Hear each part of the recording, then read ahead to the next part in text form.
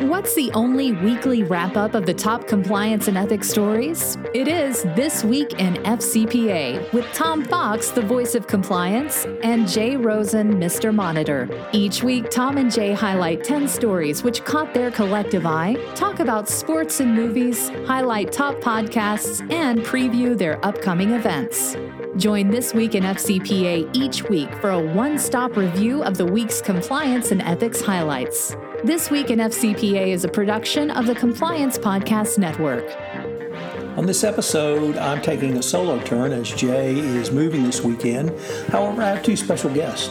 First of all, Matt Kelly joins me to talk about our lead story, Alex O's unexpected resignation from the Securities and Exchange Commission, and speculate as to the real reasons for it. We're also joined by Dave Leefort, the Editor-in-Chief at Compliance Week, who joins me to talk about the Compliance Week 2021 virtual conference being held in May. Some of the other stories we'll look at includes why compliance needs to understand the business process, how location risk is a critical risk not often considered, what are the three things forward-thinking boards need to look at. Dick Kasson says for procrastination and working from home, look to writers for inspiration. These stories, many more, all on This Week in FCPA.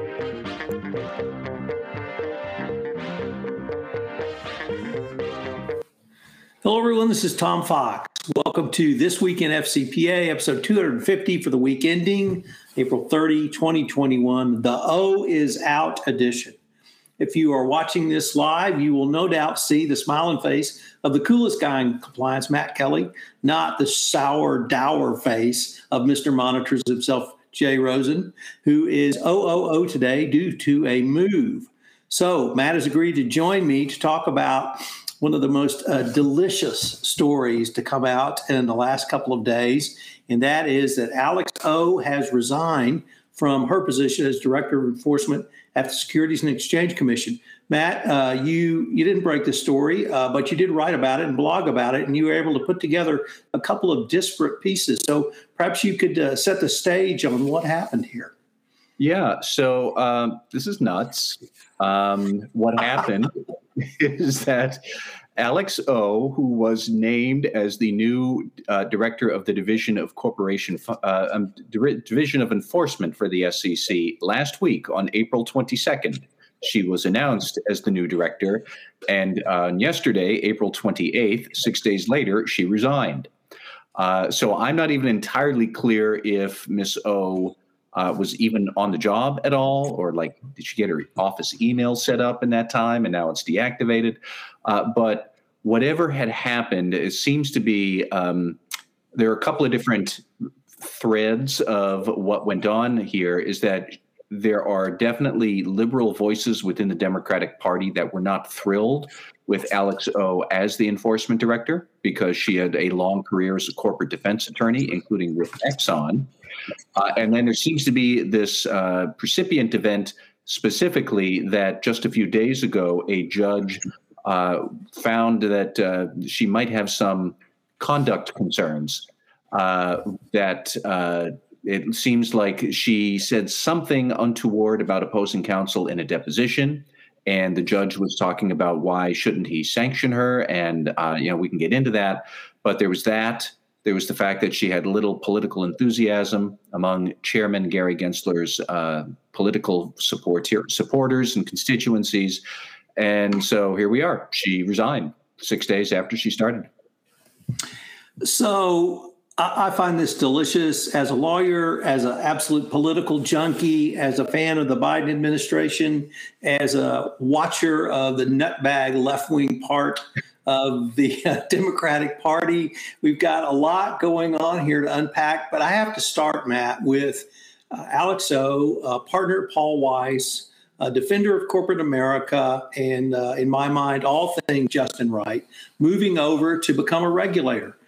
And I was actually, if not thrilled, intrigued, because I felt like when you have someone, and speaking as a former defense lawyer, when you have someone who's defended corporations for a long period of time, they know where all the bodies are buried, and they know the regulatory what's the right word? Shortcuts. Let me say that sometimes companies use. And so I thought it would be just an excellent resource at the SEC that, and my experience is much like converted Catholics, there's hell hath no fury like a converted Catholic, and hell hath no fury like a converted regulator. And we've seen many instances of that over the years, I think. But that's the nature of being a lawyer. You rigorously and zealously represent your client, whoever that client is at that moment. It might be Exxon today, and tomorrow it might be the Securities and Exchange Commission. So I wasn't really offended by her prior work. I thought it would actually bring a different new level to the Securities and Exchange Commission. Any kind of thoughts on that? Well, I agree with you, frankly. So the political discontent around Alex O came from several different liberal advocacy groups, and they had even sent Gary Gensler a letter earlier this week expressing their dismay that Alex O, having so many years, she worked 17 years at Paul Weiss. She was co-chair of their FCPA defense practice, and now here she is enforcing the FCPA. To your point, Tom, I actually think she probably would have been very skillful at that if her heart was in it. And I think lawyers, they're paid to put their hearts into their client's defense or client's prosecution, as the case may be. And I think she probably would have been very good at it. I'm actually reminded of Andrew Weissman, who in the Obama administration was head of the fraud section at the Justice Department, went on to work with Bob Mueller investigating Donald Trump in the first impeachment scandal. We should remember that before all of that, Andrew Weissman represented the U.S. Chamber of Commerce, published a paper probably about 10 years ago talking about FCPA reform. And then shortly thereafter, he got hired by the Justice Department to run FCPA enforcement. He did a really good job of it.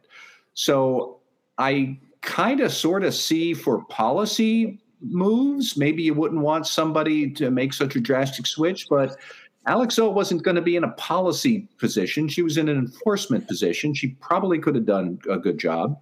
We'll never know. But all of that also is aside from or parallel to whatever might have happened with this deposition where she ran afoul of the judge overseeing the case. And if we want to get into that, that seems like it might be I think the true story is probably a confluence of whatever happened with this deposition and the political disenchantment with O being appointed to the SEC. I think somewhere in all of that is actually why her position just became untenable and she had to bail. So I want to get into that because that, to me, is part of the deliciousness of this. And I'm going to quote from your blog, Matt, where O apparently called her opposing counsel agitated, disrespectful, and unhinged. And then your addition without apparently offering any evidence. Well, I cannot tell you the number of depositions I have sat in, taken, defended.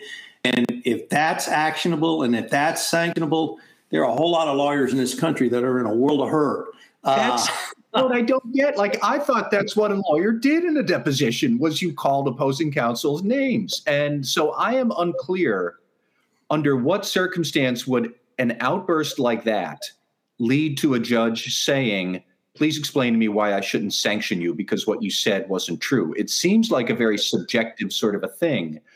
But I don't know if she just said during a deposition, you're being a jerk, or if she put in an actual court filing and lied to the judge, we were derailed in this deposition because opposing counsel was a jerk. All right, man, I could see that. Tom, you're a practicing lawyer, or you were a practicing lawyer. I never have been. So I'm not sure I get the nuance of what happened here and what went off the rails.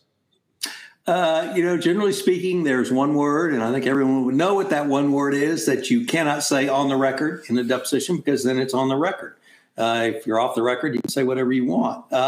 And that word was not part of the three that you quoted. The other part, though, Matt, also that you noted was just actually in a deposition defending ExxonMobil. And so I began to wonder, it's been noted in the public reporting about her nomination and acceptance, or rather accepting the position, and of course, her resignation that she not only did the firm represent ExxonMobil, but she did. So I'm wondering if there was something in that representation or even that case that we haven't heard about yet, simply beyond calling a opposing counsel unhinged. Well, in my opinion, all opposing counsel were unhinged because they were opposing me. I just don't get that. But, maybe there was something in there that hasn't come out yet. But could we maybe now flip it over to what's always referred to as the Elizabeth Warren equation? Yeah. I would have thought that her selection would have at least been run by Senator Warren, if not approved by Senator Warren.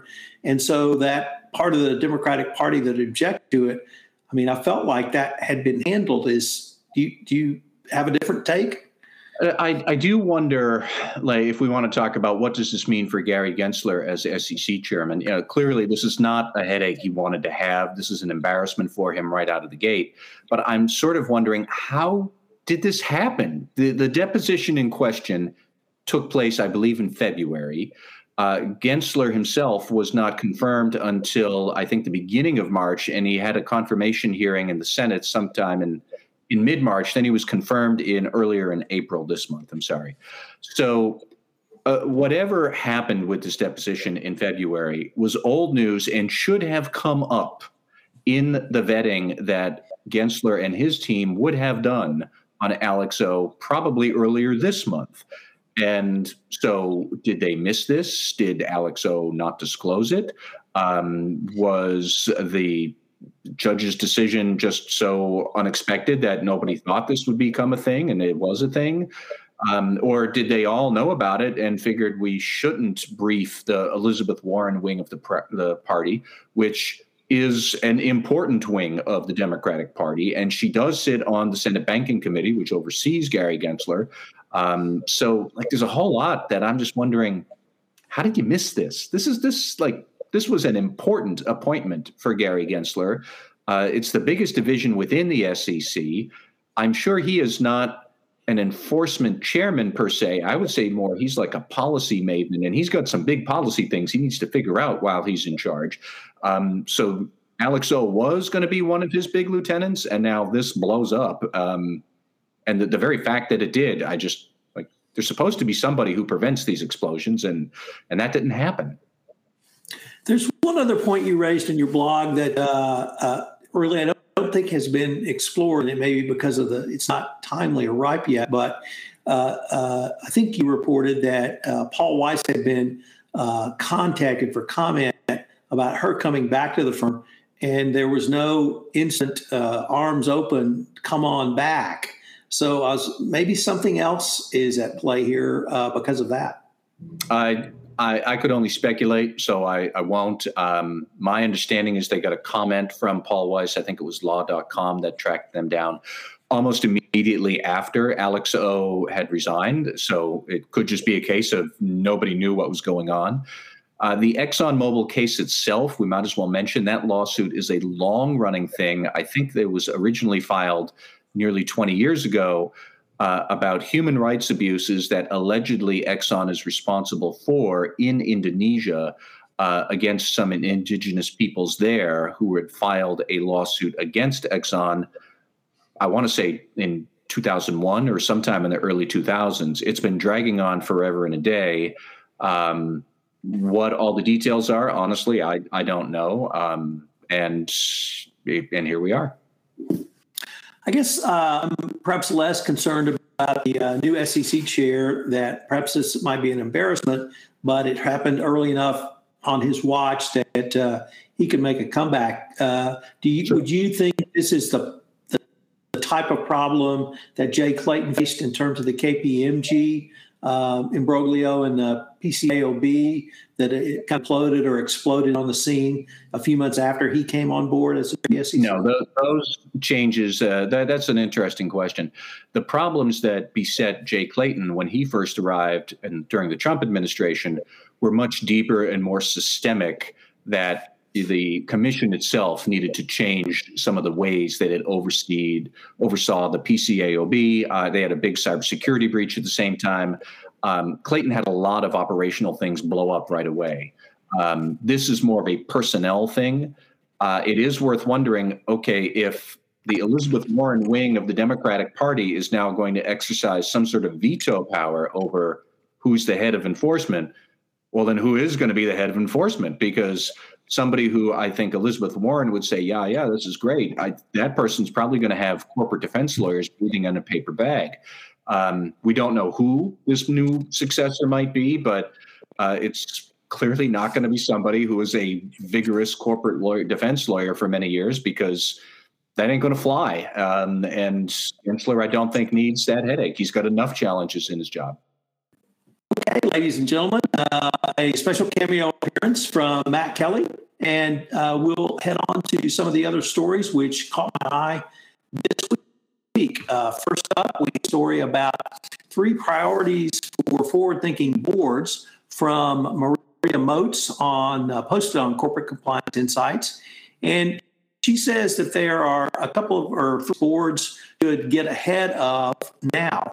Number 1, challenge management on climate issues. The Biden administration has obviously made combating climate change a top priority, and companies think about this in the context of their ESG disclosures.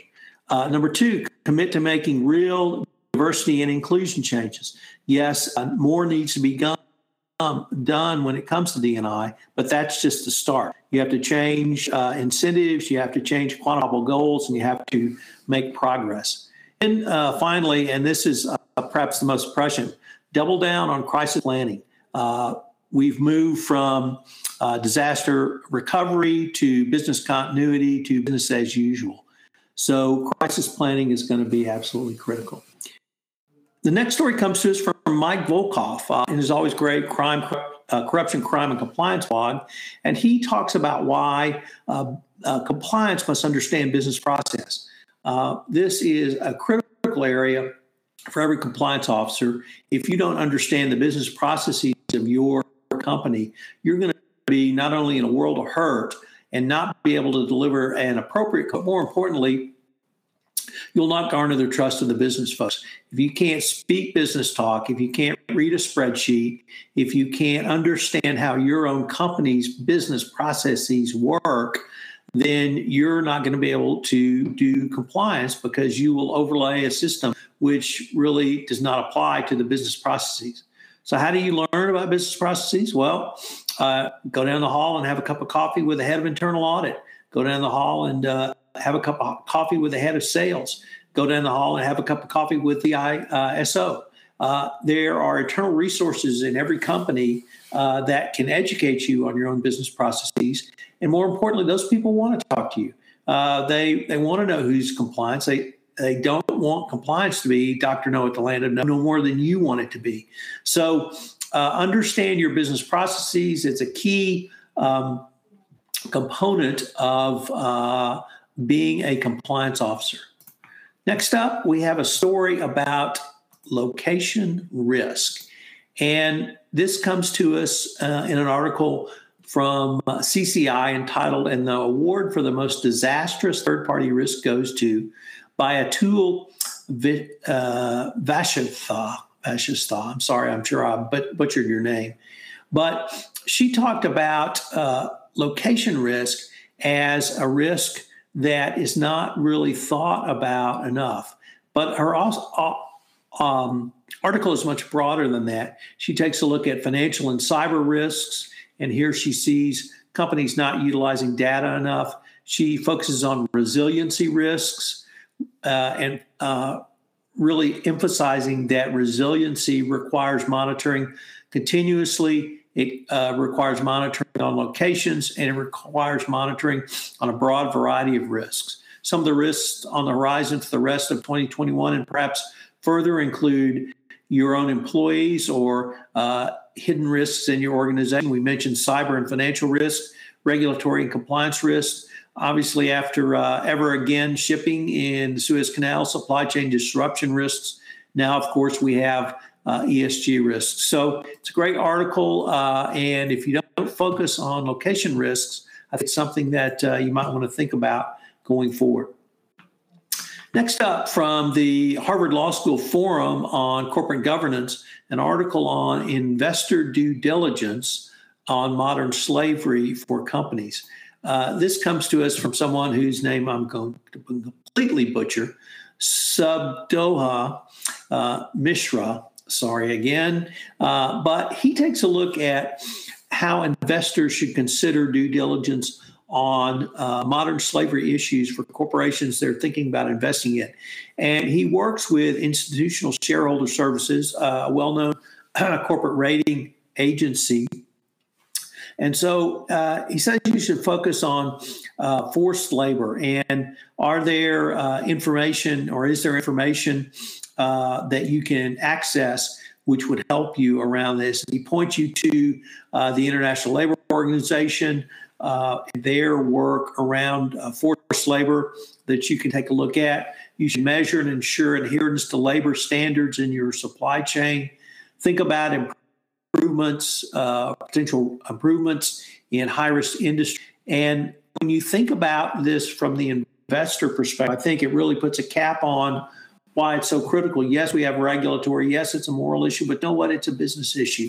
So think about performing due diligence. And for the compliance officer, this may mean you have to perform due diligence on companies you do business with, both in the supply chain and on the investor side. Next up, May is Internal Auditors Month.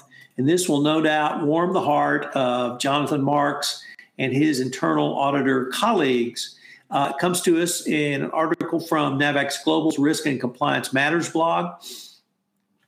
And it starts off by telling us, once again, that internal audit serves as organization's third line of defense. The first line of defense is business units that own risk. Second is risk and control specialists who support the first line. And then third line is auditors who validate and verify these. So I'm not sure you would want to go so far as to say it's Hug Your Internal Auditors Month, but it may give you pause as a compliance practitioner to think about what's the role of internal audit in my compliance program? When was the last time you went down and had a virtual cup of coffee with your head of internal audit? And you should use internal audit in a way that will help move the ball forward. Next up, Dick Casson has a just fascinating article on working from home procrastination. And he starts off by saying, it occurred to me that work from home has always been the norm for professional writers.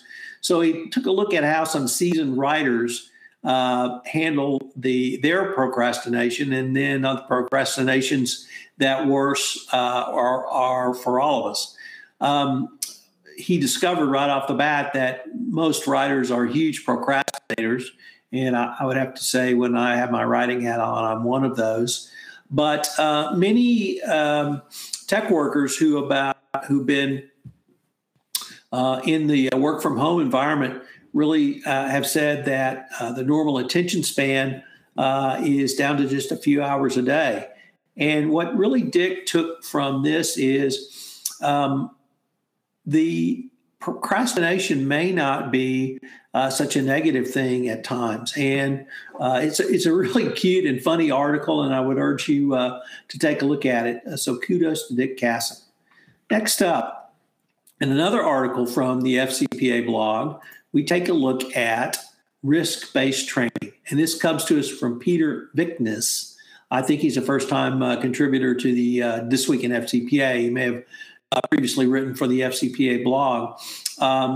But he really talks about risk-based training. And this is a concept that's been floating around for some time and is not really new. But he says having a risk-based approach to train employees is really a way to demonstrate to regulators the robustness of your system. Obviously, this is something that people like Ricardo Peloton and Ronnie Feldman have been talking about for quite a while in the training space. But you don't need to deliver your standard FCPA training annually to everybody. You need to deliver gatekeeper training to gatekeepers, board of directors training to boards of directors, senior management training, and most importantly, those business BD folks out on the front line. So if you can risk rank your employees and deliver both training and communications in such a manner, I think that will be something that will be looked very favorably upon by the Department of Justice. Now we are going to bring on Dave Leaford. Dave is the editor-in-chief at Compliance Week, and Dave is here to share some really exciting news, I think, with us about the upcoming Compliance Week 2021 conference. So, Dave, first of all, welcome and to the podcast. Thank you. I appreciate it. So, with that, Dave, could you tell us a little bit about a general overview of this year's conference? So, first off, I just want to say that we're all really bummed that COVID is still hanging around. We would have loved to have gone live this year. We haven't been live since our May 2019 national conference. So again, we're going virtual for a second straight year, but it's all right. It means you don't have to travel. It means it's a lot cheaper to attend. I mean, you still get all of the great insight, but you don't get that that in-person feel of our live event. So I'm really looking forward to next year. We'll be back in DC again, as we usually are, for our 17th annual at the JW Marriott there. So we're looking forward to that. But this year's, we're going May 11th through 13. It's going to be 3 days. I think we got 20-something sessions, more than 60 speakers. Our headliner on day one is going to be James Comey, former FBI director. He was supposed to keynote our live 2020 event, but obviously we got pushed back because of COVID. We just talked to him today. We did our prep call with him, and he's sort of going to give a compliance pep talk of sorts. I mean, it's going to stress the importance of ethics and compliance and really sustaining an ethical culture during what he'll call boom times, sort of in anticipation of a post-COVID economic recovery, an economic boom. And as we've learned from past experiences and past periods of economic growth, that these boom times that come after prolonged struggle often see a lot of corners cut, a lot of fraud. And so he's sort of going to give the practitioners in the audience a little bit of a pep talk, a little bit of a, your jobs are more important than ever kind of a message. He'll also be reading the tea leaves on the Biden regulatory agenda, in particular, what's happening with the SEC, what might be on Gensler's mind, the new focus on ESG. So we'll have a little bit of a focus on that. He'll also talk about the importance of the Justice Department, reinforcing its political independence. So the other thing I'll say about Comey is that we know he's a controversial figure, and there are people on both sides of the aisle that probably don't like him and don't agree with a lot of what he's done over the years. But I'll say this, after speaking with him and after reading his book, A Higher Loyalty, it's clear, at least to me, that he really agonized over his decision to reopen the Hillary Clinton email investigation just before the 2016 election. So to me anyway, he is a leader who consistently tries to do the right thing do the right thing for the right reasons. And that's really what compliance in ethics is all about. And so I'd want to hear from a person who is in such a high profile place and has to make these important decisions, even if I didn't necessarily agree with his decision. So we're really looking forward to him kicking things off on Monday, the 11th. The second day will be highlighted by CCO from Citi, Mary McNiff. She'll have a fireside chat with our events director, Julie DeMauro. She started at Citi last June as CCO, so just a few months after COVID hit. So she'll sort of be talking about her responsibilities as, being responsible for risk management for essentially the world's most global bank. They have operations in nearly 100 countries. So she'll be discussing Citi's efforts to modernize infrastructure and sort of dealing with the after effects of COVID and sort of how Citi got through COVID period. Another highlight on the agenda that I'll want to point out is we have our second annual Excellence in Compliance Awards that'll be awarded this year. We have 7 awards, including CCO of the Year, including Lifetime an award, and for the first time, we have a compliance program of the year too. We got a lot of great nominations. The winners have been selected. They've been interviewed. Really insightful stuff from all of them. So we'll be revealing the winners and interviews with each winners on day one of our conference, May 11th, I think at around noontime. Some of the other elements of the event are we're doing something new on the third day of the event. So day 3, Wednesday, May 13th. We're calling it Career Day. So it's what it really is. It's a half day focused on advancing in your compliance career. We'll cover, how to have conversations about compensation, how to best promote yourself to your boss or your executive team. Career coach Amy Bernard-Bon is going to kick things off that day with a sort of a keynote speech about how to do those things. That day also features special women's virtual luncheon, and Christy Grant Hart will be speaking then, discussing topics that are specific to the challenges that women face in the workplace. Then throughout, I should note that we're still trying to land. We have a representative from the SEC speaking. We're still trying to try to reel in Gary Gensler, the newly named chair, to speak at the conference. But since he is so new, we haven't got a confirmation from him yet, and at this point, this late in the game, we probably shouldn't expect to, unfortunately. But our agenda also features, we'll have Wei Chen, a compliance pioneer, talking about training and analytics. We'll have a lot of talk about compliance and technology, AI, machine learning. Also, we'll have a session on where compliance will be in 2030, which honestly sounds like it's really far away, but it's less than a decade away. We'll still have a lot of the usual things you would expect. Latest best practices on third-party risk management. Cybersecurity is an important topic this year. Reporting, how to report on diversity and inclusion efforts to the board, and how to quantify those efforts, because obviously that's been a big initiative for a lot of organizations this past year. And so that conversation will center around sort of how to quantify that, how to talk about it to the board in ways where you can show real progress. We're talking about regulatory change management, what the sort of reading the tea leaves on the Biden administration. So we've really got all of the usual topics that you would expect at the Compliance Week live conference. We've got it packed into that same 3 days that we usually have. It's a little bit more spread out. We'd expect, it'll be available on demand as well. So it's not like you'll have to spend 3 days in front of your computer screen. Just jumping from session to session. They'll all be archived and available to consume whenever you want. Obviously, each session will have its own continuing learning credits. I know those are incredibly important for all attendees. It'll be very easy to download your certificates. We've got a very intuitive digital platform that we use for that.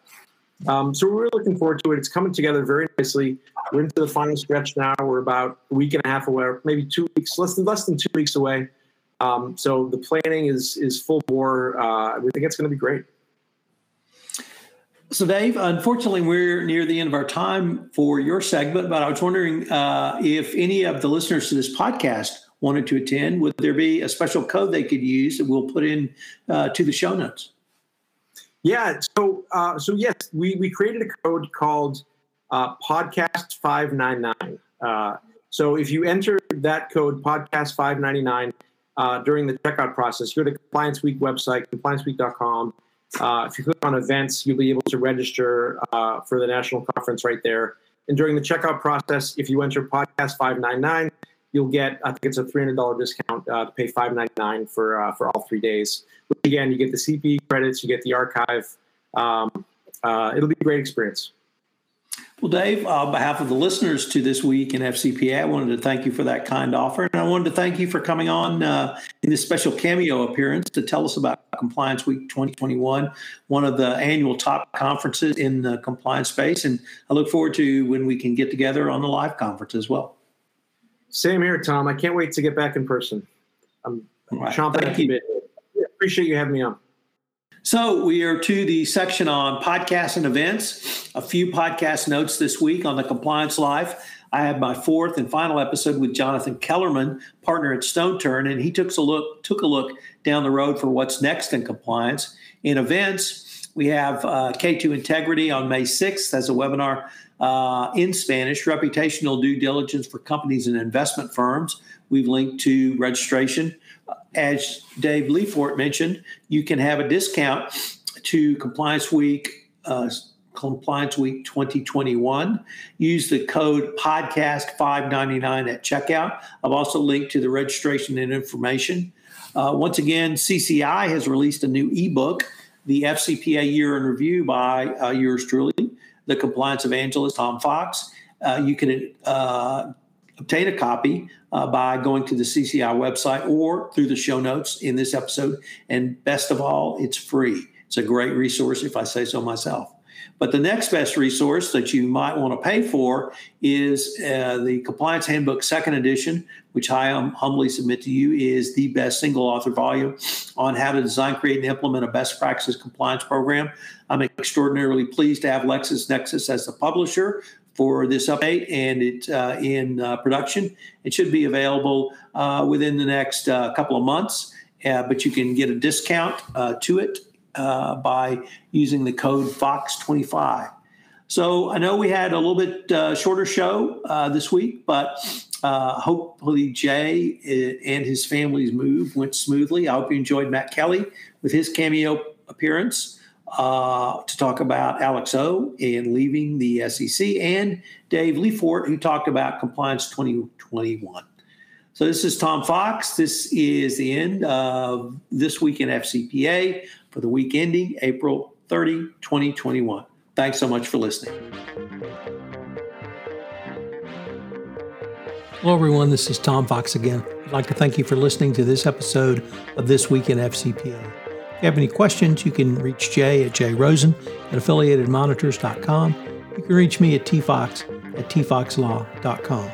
I hope you will join Jay and I again next week, where we take up some of the week's top compliance and ethics stories, talk about upcoming webinars, and review key podcasts on the Compliance Podcast Network, which premiered for the week.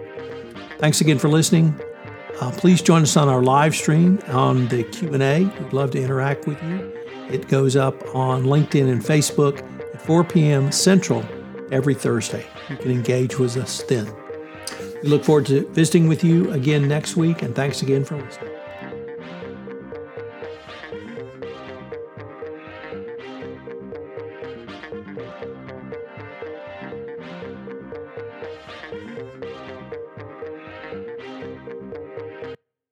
This podcast is a part of the C-Suite Radio Network.